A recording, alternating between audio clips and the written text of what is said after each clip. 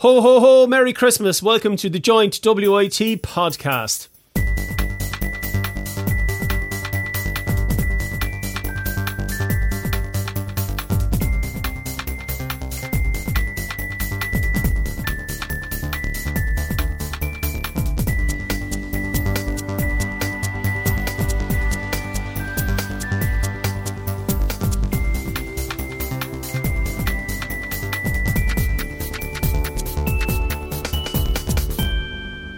My name is Rob O'Connor. I'm a lecturer from the Department of Computing and Mathematics, and I normally host the Machine podcast at WIT. On the line today, we have a bunch of staff from WIT, all of whom are involved in podcasts and produce podcasts of their own. We have Tom Grinsell from Student Life and Learning podcast. We have Niamh Maguire from Engendering Change. We have Jenny O'Connor from The Nerve, and we have Bruce Wardrop from Win. Today we're crossing all the streams and we're going to put out a joint podcast where we each make recommendations for things to do, things to read, things to watch, things to play, etc. over the Christmas period. And I think we'll start with yourself, Bruce, if that's all right. So maybe, Bruce, you might make a recommendation to us for something over Christmas. Okay, well, my first recommendation for anyone who knows me is going to be a bit of a left field choice. I am not ordinarily one for self-help books and that kind of stuff, but there is one that has keeps coming up in my sphere of influence. There's plenty of people around me who have recommended this book and I've seen it popping up all over the place. So I gave it a whirl over the last week and it resonated pretty strongly with me. It's called Atomic Habits by James Clear. It's a fairly recent book and the tagline for the book is the definitive guide to break bad behaviours and adopt good ones in 4 easy steps, showing you how small, incremental, everyday routines compound and add up to massive positive change over time. Why would you not want to read that book? But I figured, seeing as it's coming up to the new year and everyone's going to want to make resolutions and change for the better and all that, this is a fairly decent recommendation. As I said, the book resonated fairly strongly with me. He makes loads of good points, gives loads of practical advice on how to change your habits for the better. Gives you loads of information on what causes our habits to be the way they are, whether they're good habits or whether they're bad habits, and how you can kind of harness that to make better systems for your place. The author's main point is that habits are grand and the habits are generally related to goals, something we want to achieve. But if you want to achieve your goals, what you really need are good systems in place to get you to moving towards those goals. So this book is all about setting good systems in place to help you achieve your goals through the formation of good habits. And reading through it, there was a lot of stuff that I noticed that we kind of do ourselves in our daily life that it's the foundation of good habits. And after reading about it in the book, I've seen how I might be able to tweak those habits to make them a little better or reinforce them a little more strongly for myself and in our family. So I thought it was a good book, a good recommendation for anyone who wants to make some New Year's resolutions and perhaps be more effective than normal with their New Year's resolutions. That's a very worthy entry, Bruce. I was expecting something with a blazing rockin' soundtrack or, lots of guns and explosions. Well, wait for my second recommendation. I wanted to know, is it mainly health and fitness related, Bruce?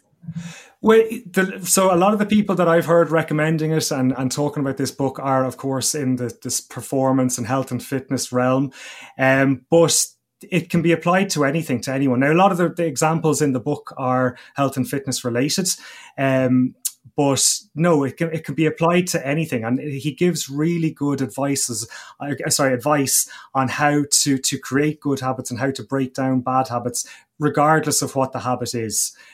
So many of the examples in the book are health and fitness related, but many are also not health and fitness related. And it could easily be applied to anything. He sets it out really logically and practically how he sets out the way to behavior change. And that's what I really liked about it. It wasn't fluffy and filler. It was, here is a fact and here is how you act on that fact. Very, very practical and logical. Niamh, we might go to yourself now. So Niamh from Engendering Change. Hi, Rob. Thanks. Yeah, so my recommendation isn't exactly a brand new book. It's Girl, Woman, Other by Bernardine Evaristo. So she won the Booker Prize in 2012 jointly with Margaret Atwood. But in any case, this is a really brilliant book. It's quite a big book, so you might look at it and go, ooh, I'll stay clear of that. But actually, I just loved it. Over the last 12 months, it's definitely my favorite book. So what is it? It's like almost a series of short stories. There's 12 different characters that each get a chapter. Each chapter focuses on telling their story. They're mainly Black women from Britain. And their stories are just so different, so vibrant. So I just really, I loved this book. It was very unfamiliar to me, their stories, the different, like you have a lesbian socialist playwright, you have a non-binary character, you have a young bride from Barbados, you have a teacher, you have a banker. Their stories come from all walks of life, but they do share certain things. It's an intergenerational focus as well. So you have like mothers and their children and their grandchildren, and so it's quite interesting the way that's represented too. The poetry or the prose, that's really interesting. It's again, it seems like something that might turn you off. There's no capitalization and no punctuation. But, after the first story or two, you just completely forget that. It all kind of sinks away and you just get immersed in the stories. And I just loved all of the different stories, and then trying to figure out how they connect and try to keep that in your head by near the end of the book is a bit hard, but it's brilliant book. And Niamh, can I ask you a question then? Is that, so Girl, Woman, Other, is this a kind of a fiction collection of short stories, or is it based on true story? Totally, it's fiction. Yeah. It's fiction, yeah. Yeah, it is, yeah. So, yeah, it's... so the writer there, Bernardine Evaristo, would be known for, I suppose, previous books that examined heritage, African diaspora, modern life, women's experiences. It's really brilliant. It is like, in one sense, it's like a book of short stories, and each story just, draws you in. But in another sense, there is something that connects it at a broader level. So stories of like struggle and joy and love, betrayal, imagination, they're the themes that you're kind of looking at. So it's definitely, I found myself rationing it near the end of the book. I didn't want to finish it. So that's always a good sign for a book, I think. That's a great sign for a book, yeah. Right, so we have Thomas Grinsell from Wit Talk Student Life. How are you, Tom? Good, Rob. How are things? Sure, not too bad. Have you recovered from the All-Ireland shocker? The All-Ireland heartache. It was okay for me. I'm a neutral, Rob, so... I was referring to Tipperary, really, Tom, but anyway. Thanks, Rob. I know we have our football Munster title. So I saw a good comment there the other day where they were saying, did you notice all the Limerick fellas had to disinfect their hands before they went up to get the trophy, and that's because it spent so long in Tipperary now that no one else wanted to touch it. I don't blame him. I would have too. Go on, Tom. What's your recommendation? So kind of, I'm not a real bookworm at all, but I do kind of like tune into the odd sport and documentary. And I suppose this time last year we would have been looking at Shane Lowry's success in the Irish Open, but this year was a little bit different. We had Sam Bennett, who was obviously a former WIT student, so Bruce might have seen it already, but it's the Wolfpack Insider, and it's a documentary that's kind of made by the Quick Step cycling team. So Sam is part of that team, and it just brings you through the whole journey of the Tour de France, which you might be aware that Sam was obviously the winner of the green jersey, and he won 2 stages. Especially, I think the big success was winning the Champs-Élysées, the last one, the final stage, which is massive. It's 21 stages of pure elation, emotion. There's everything. Sam himself was in disbelief, and when he won his first stage, just to see, like, he didn't believe in himself really. He was kind of saying, how would you put it? Like, his team really had great trust in him, like, and they drove him all the way to the line as well. And the mental strength of these lads it's mad. Like, but I don't know. Did you tune into that one, Bruce, or did you see it yet?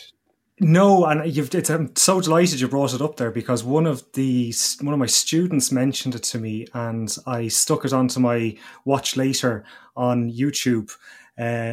Stuck it up there, and I haven't actually got around to watching it. So you've reminded me now to watch that, because I've been meaning to check it out. Obviously Sam having his connections to WIT and just being Irish in general, it was fantastic to see his successes. And I've heard that this is a really good behind the scenes look at what's going on, and you get some really good insight into Sam's mindset throughout the race. So I'm actually really interested to watch that. And that's available on YouTube, is it? Yeah, it's on YouTube, yeah. And if you just type in the Wolfpack Insider and then just Tour de France after, it'll pop up on YouTube for you. And it's about 55 minutes long. And it's kind of it's interesting too to see how they manage the whole pandemic and everything, because it's obviously different for them as well. But no, it's really well put together, and they have loads of other documentaries of other tours as well. But obviously, this one was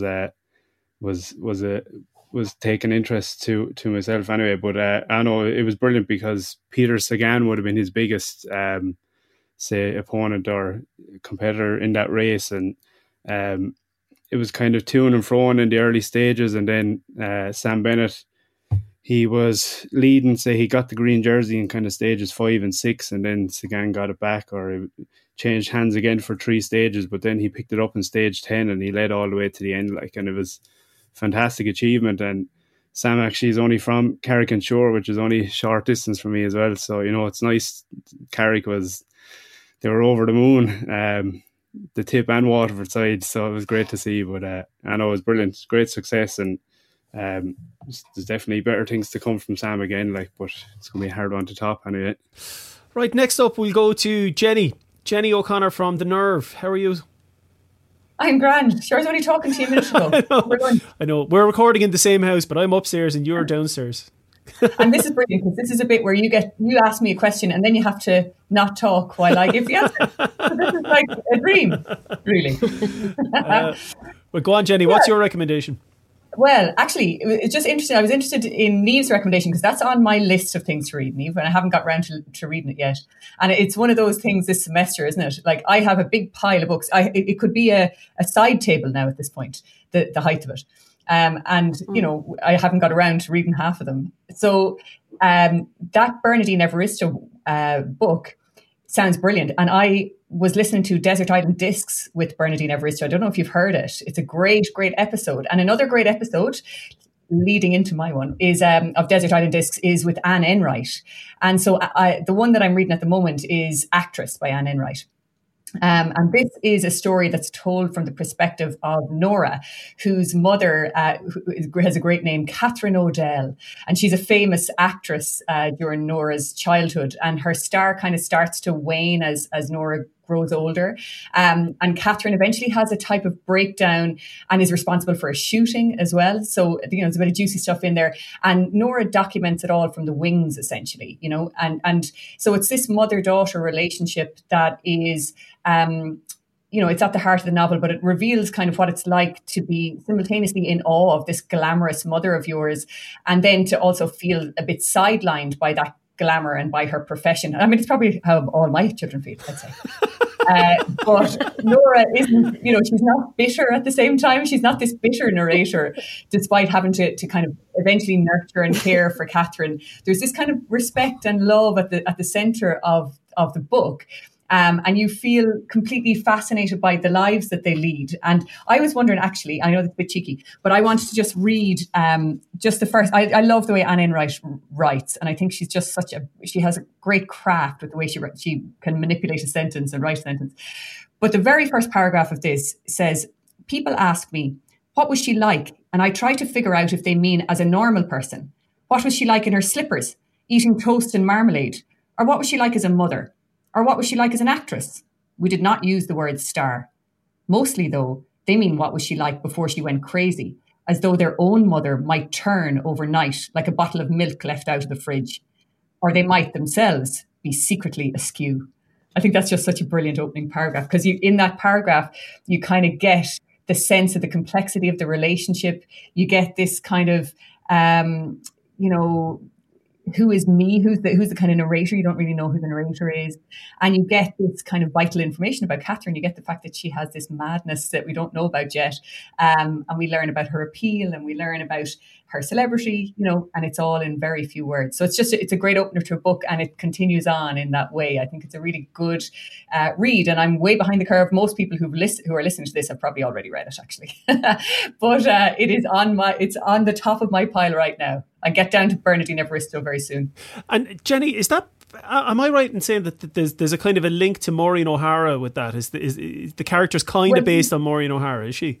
It was based on, a number of actresses that would have had a kind of a certain aura and mystery about them, I guess, and they would have been theatre and kind of early Hollywood stars, and not early Hollywood stars, but kind of golden age Hollywood stars, I suppose. And she very much like her whole image is based very much on this kind of Irish Colleen type role. And yet she's born in London, and that's something that she doesn't like to talk about. And there's other things as well that she likes to keep under wraps. So her mystery is very important to the story too. Brilliant. Right, my turn. So I normally host the Machine podcast, and I kind of feel like I should be immediately jumping in to recommend some gadget or some tech or something like that. But instead I'm going to recommend a film. And this is a film that I saw in the cinema last night. So we're recording this on the 15th of December. And this is a movie called The Midnight Sky. And it's the new one from George Clooney. It's a science fiction. If you like existentialist, atmospheric science fiction, this might be for you. It's based on the novel Good Morning Midnight by Lily Brooks Dalton, which I haven't read. And it stars George Clooney, and also stars Felicity Jones, who you might know from The Theory of Everything, and she was in Star Wars Rogue One. David Oyelowo from Selma, he played Martin Luther King in that. Kyle Chandler, who's in Friday Night Lights, and Bloodline, the Netflix series Bloodline, is in that. It's set in 2049. The premise is that the Earth is collapsing from some sort of an unnamed disaster, and they don't really go into that, which is quite good. And George Clooney plays this scientist who's in the Arctic Research Station. Most of the other characters are on a spaceship called the Ether, which has been on a mission to locate an exoplanet that might possibly support human life. And Clooney's character is trying to communicate with them. And he's having his struggles in the Arctic station, and meanwhile the characters on the spaceship Ether are having their own struggles. Like most good science fiction, it's not really about the premise. It's about all the themes that are contained within it: family, regret, the road not taken. There's shades of Solaris and Gravity on it, which I think are both quite interesting, because they both of those movies feature George Clooney, and he's obviously stolen a few ideas from them, which is absolutely fine in my opinion.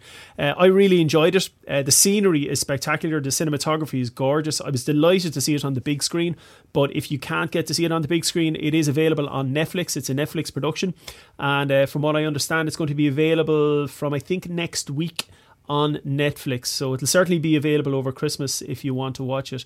I'd also give a special shout out to the score. The music is amazing. It's a score by Alexandre Desplat, who has done like the Grand Budapest Hotel, and he did The Shape of Water.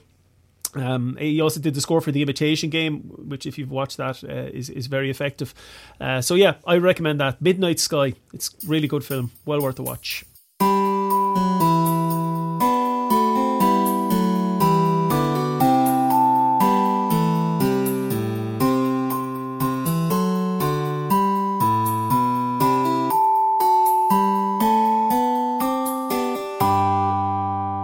we've gone one round around the houses, and so far we've had Bruce has recommended Atomic Habits by James Clear. Niamh has recommended Girl, Woman, Other by Bernardine Evaristo. Tom has recommended the Wolfpack Insider documentary that's available on YouTube. Jenny has recommended the novel Actress by Anne Enright, and I've recommended the movie The Midnight Sky, which is in cinemas and also on Netflix. I think we'll get a second recommendation in from everyone. So let's go in reverse order to what we just did there. Why not? So we'll go to Jenny next. Okay, so I suppose, like many people, I devoured the latest season of The Crown. And in many ways, it's a little bit more kind of soap opera-ish than previous seasons, I think. But, we are in the 80s. I feel like if we're not allowed a bit of soap opera in Buckingham Palace, then, what's the point? And we have the relationship between Charles and Diana and Camilla that's just so kind of intriguing. You can't help yourself. But the actors that play those roles are really top-notch. And I recognised the actor playing Charles, Josh O'Connor, when I started to watch it. And I was trying to place him. Where did I see him? And I realised that he was in two fantastic films. So I thought I'd recommend, I'd mention one of them. I don't know where you might find it. You probably get it on iTunes. But the other one is available on Netflix. So I thought that I would kind of recommend that one. So he stars in a movie, the one that is probably more kind of an iTunes type download, is God's Own Country. And it's a film about a young farmer who has this kind of desolate existence, I guess, on his parents' farm. And he escapes it all by going drinking and having lots of casual sex. And eventually all of that starts to be challenged by the arrival of this Romanian migrant worker who's coming to help out on the farm. And their relationship starts to kind of really evolve and challenge him and change him. They both change each other, actually. And I don't want to give too much away about it, but it is quite you have to have some patience for this movie. It's a quiet movie and it's a slow movie in many ways, but it's really, really interesting. And his performance is absolutely fantastic. But that's not the one I'm recommending, right? That's the one, it's down there and to the left, but it's not that way. You have to go the other. So the one I'm actually recommending is because you can access this on Netflix. And so if you get a bit sick of all the stuff that's on, God knows we don't want to see that one. What's that movie I hate, Rob, again? The Christmas movie. All the ones that I watch. No, that's awful one. The Richard Curtis one. The what? Oh, Love Actually. Oh, Jesus. You're not recommending that. No, I said if you're sick of that, then you can go to Netflix and you can find something that's actually good, because that's horrendous. So Only You is a movie, and I hate the title of this movie, but it is a great movie. And it starts out as this kind of indie romance with these two characters, Elena, who's played by Leia Costa, and Jake, who's played by Josh O'Connor, who is Charles in The Crown. And they meet in the back of a taxi on New Year's Eve. And it sounds very cliched, but actually you're immediately drawn in by their chemistry. And they start this very passionate love affair that might end another movie, but it's only the start of this one, And what I love about this film is the way that it kind of exposes the aftermath of those kind of heady beginnings to these, big romances, these big love affairs. So they get kind of carried away by the power of what they're experiencing and the power of their own emotions. And they decide to kind of very quickly move on to this quite new stage, this big life step. And this is where cracks begin to emerge in their relationship. And I think it's just so well observed and it's so well acted. It's all about the way that love can make you do things that maybe ultimately question, your own needs and your own ambitions and what you'll do to hold on to somebody that you love as well. So yeah, it's a great movie. It's a really good, there are very few movies that are about romance and the real deal of, with love, what love is really about. And I think this is one of those movies. And I thought it was absolutely fantastic. And I think his performance is amazing. So if you're looking for something good to watch over Christmas, definitely seek that out. It's a little bit different from Love Actually. It's like the polar opposite. And that's what we want. That's Only You, and that's available on Netflix. Yes, yeah. Brilliant. Tom, we'll go back to yourself. Yeah, so I don't know, has anybody here been tuned into the Queen's Gambit? Or has it been a... Oh, yeah. Yeah, so we'll, you're getting thumbs up from all over the place. I think Niamh is giving you dirty eyes because I think she was going to recommend that next as well. Sorry, Niamh. Don't worry, go ahead. You'll probably do all jump in on this. Go on. much more thorough and convincing job than I will. I'll ditch it. I'll choose Go on, another Tom. one. So the Queen's Gambit. So it's based on a 1983 novel written by Walter Tevis, and again that's called The Queen's Gambit as well. But basically, we're following the life of, say, an orphan chess prodigy, and her name is Beth Harmon, and so I suppose Beth she loses her mother to suicide early on in her life, and she ends up in an orphanage, and she all of a sudden starts playing chess with the janitor, Mr. Scheibel, I think that's how you pronounce it. But we kind of see like they hand out sedatives and stuff to the kids, and Beth becomes addicted to them, and you can see her kind of playing out chess moves on the ceiling, and it's really mad just to see how, you know, obviously the child, or Beth, was suffering from some emotional distress afterwards, after losing her mother and not really knowing her dad. But it's mad how like, as you see the film develop, how driven she is to become the best in chess, and that she'll kind of do anything to get there, really. But she also has her breakdowns along the way, and it's some parts are a bit tough to watch when you see her going through that. But I suppose I was just looking through it. It's like a female version of. They were saying it's a female version of the real life Grandmaster Bobby Fischer. So it was kind of interesting just to see that side. And again, she was in a male dominated sport, and it's kind of set in the 60s. But women weren't really allowed play or enter the World Championships until the 80s, so the mid 80s. So that was kind of something that was interesting too. And Beth doesn't really she's not one to sit down and study chess. She studies her opponents, but she really uses her intuition, and she improvises as well, just in the moment. So it's kind of it's one I didn't think I'd get stuck in, but I did, and I'm sure I'm after missing loads there, but everyone else can jump in and help me along the way. But it's a hard one to sum up, but really enjoyable watch, and definitely something to tune in on over the Christmas as well. So Niamh, I'm sure you want to come in on that, do you? Oh no, I loved it as well, the Queen's Gambit. But you know, like the junkie that I am, six episodes was a little bit too short. I was just like, oh, how can you do this to me? So yeah. Do you know, I loved it. I think that was one of the best things I saw all year. And actually, I love the fact that it was 6 episodes, that they didn't string it out for 12. You know, it felt perfect. Like, I left wanting more, and you always want that. And the lead actress, Anna Taylor-Joy, she is fantastic. And the actress who plays the younger version of her as well, it was brilliant. And the music was fabulous. The sets were brilliant. I know Bruce and Jenny both want to come in on this as well.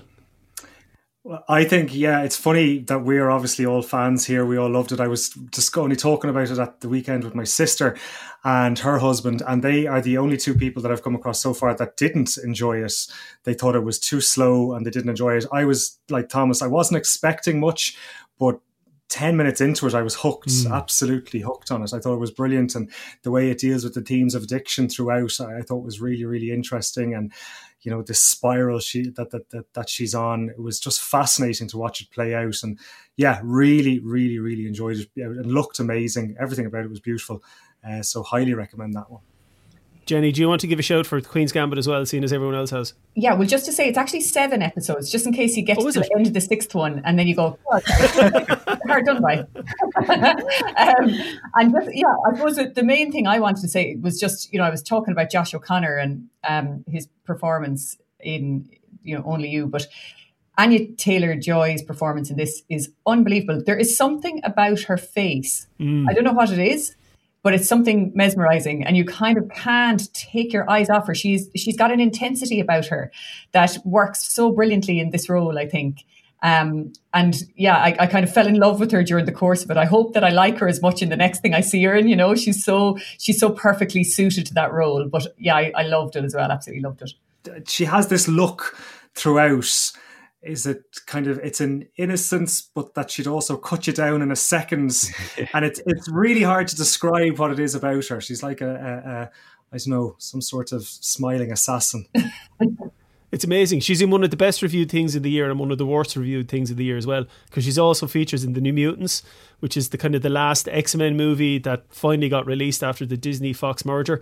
That's complete rubbish and really not worth anyone's while watching. So if you're half thinking about watching New Mutants, don't go and watch The Queen's Gambit instead. Niamh, do you want to give another recommendation there? Yeah, great. Okay, so basically I picked another book, but then I'm going to do a swerve away from that and tell you what I really want to tell you about. My book was The Supreme Court by Rudolph McCormack, and it's an amazing book, right? So I'm not going to talk about it, but if you're looking for a present for parents, anybody interested in the social, political, economic development of Ireland through that lens of the development of the Supreme Court, definitely get it. The one I really want to talk about is Rita. Now, Bruce and Rob, you might remember me talking about Rita, but Rita is a Netflix series. It has, I think, 5 series. And basically, it's Danish. It's about a school teacher in Denmark, basically. And her name is, the actress is Mille Dennison. That's Rita. And then her best friend, Hjordis, is Lisa Bastrup. And I love hearing the Danish language because obviously it's subtitled, but you forget about the subtitles. It is definitely the best thing I've watched in a long time. It just has a bit of everything in it. Basically, her life is in a mess. She's single. She's got 3 kids, grown. She for various different reasons, she just doesn't really have a life outside of work. But in work, she's the best teacher you never had. You know, she really champions the kids. She stands up to authority. She's unconventional. I have to say, she smokes a lot, which you're kind of watching it going, what year was this made in?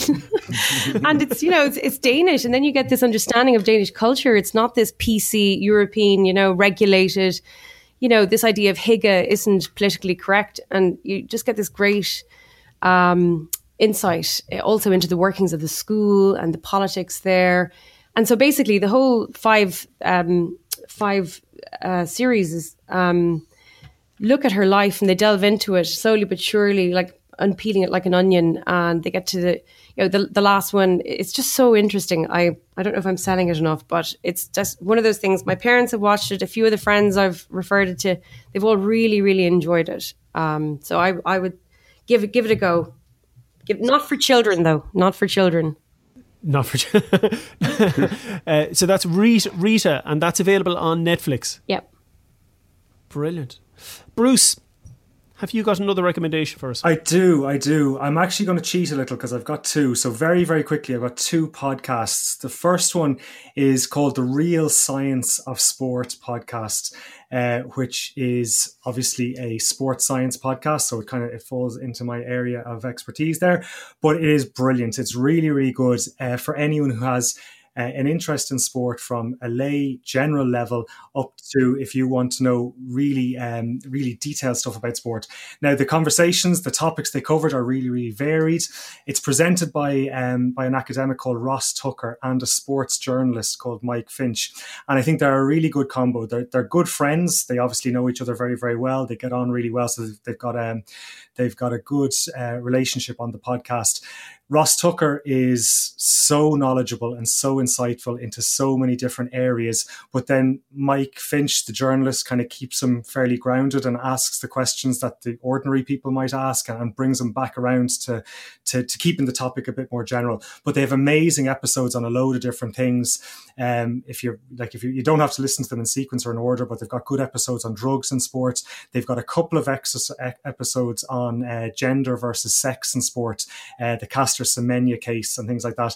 And Ross Tucker, the host, was an expert witness in the case that went all the way to the Court of Arbitration for Sport, which is the highest court in the world for sporting issues.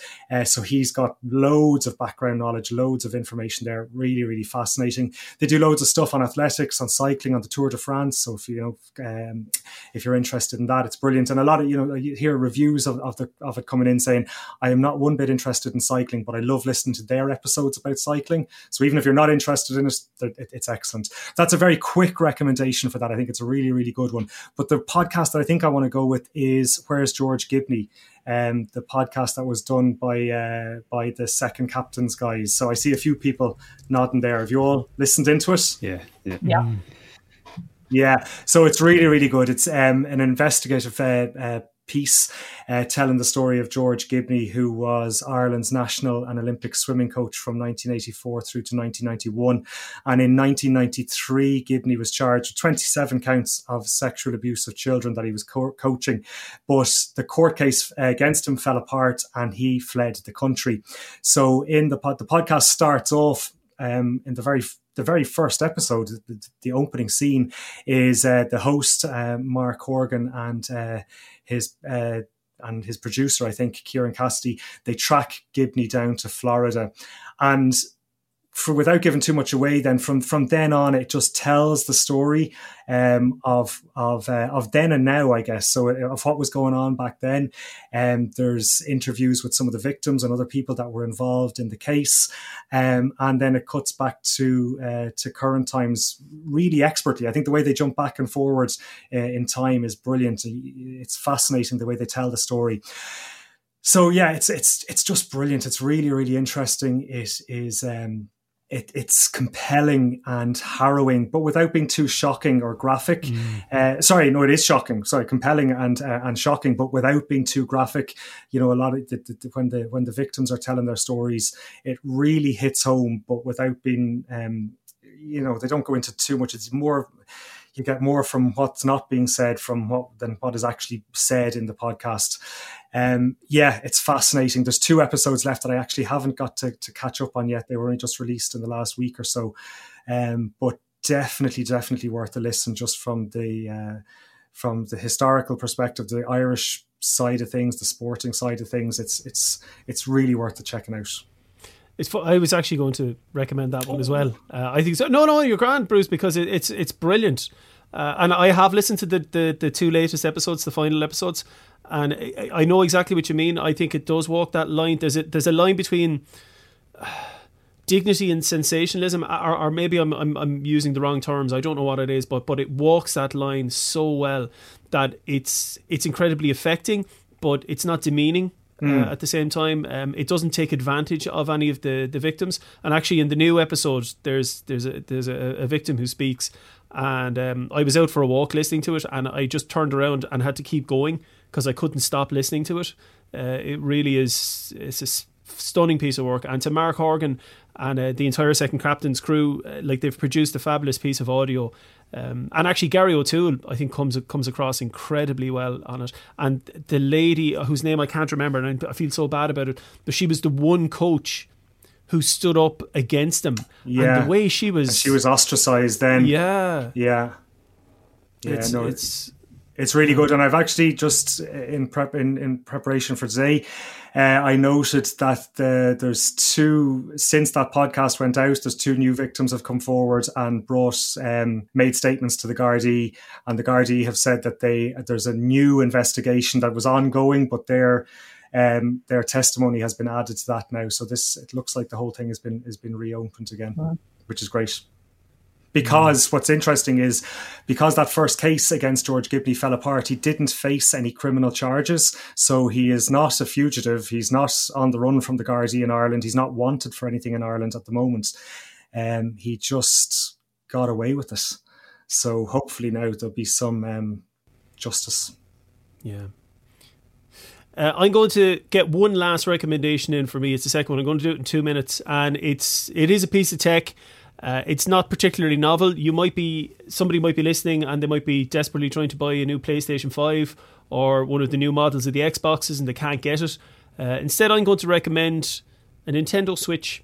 It's a great console. They're readily available. They're great with kids, big kids, small kids, medium-sized kids, very big kids. It's a great console, loads of great games available to it. If you're into retro gaming, there's tons and tons and tons of titles. It's very accessible. You just pick up and play. Even Jenny's had a go of it on occasion. There's anything with Mario on the title is going to be brilliant. There's games like Just Dance is incredibly popular in our house, and then there's more deeper games like The Witcher, or there's a game I bought this year, Streets of Rage 4. It's all hand-drawn art. It's got this amazing electronic soundtrack. So if you can't get a PlayStation 5 or an Xbox and you're looking for a video game for you or somebody close to you, you could do a lot worse than a Nintendo Switch. I have two boys in this house who are on their very, very best behaviour. There is a Nintendo Switch on a Santa list. So hopefully there'll be one here on Christmas Day. And I might be pretty happy with that too in the new year. Okay, well, that's it for the podcast. So huge thank you to Bruce, who recommended Atomic Habits by James Clear, and two podcasts, The Real Science of Sport and Where's George Gibney. Niamh Maguire from Engendering Change, who recommended Girl, Woman, Other by Bernardine Evaristo.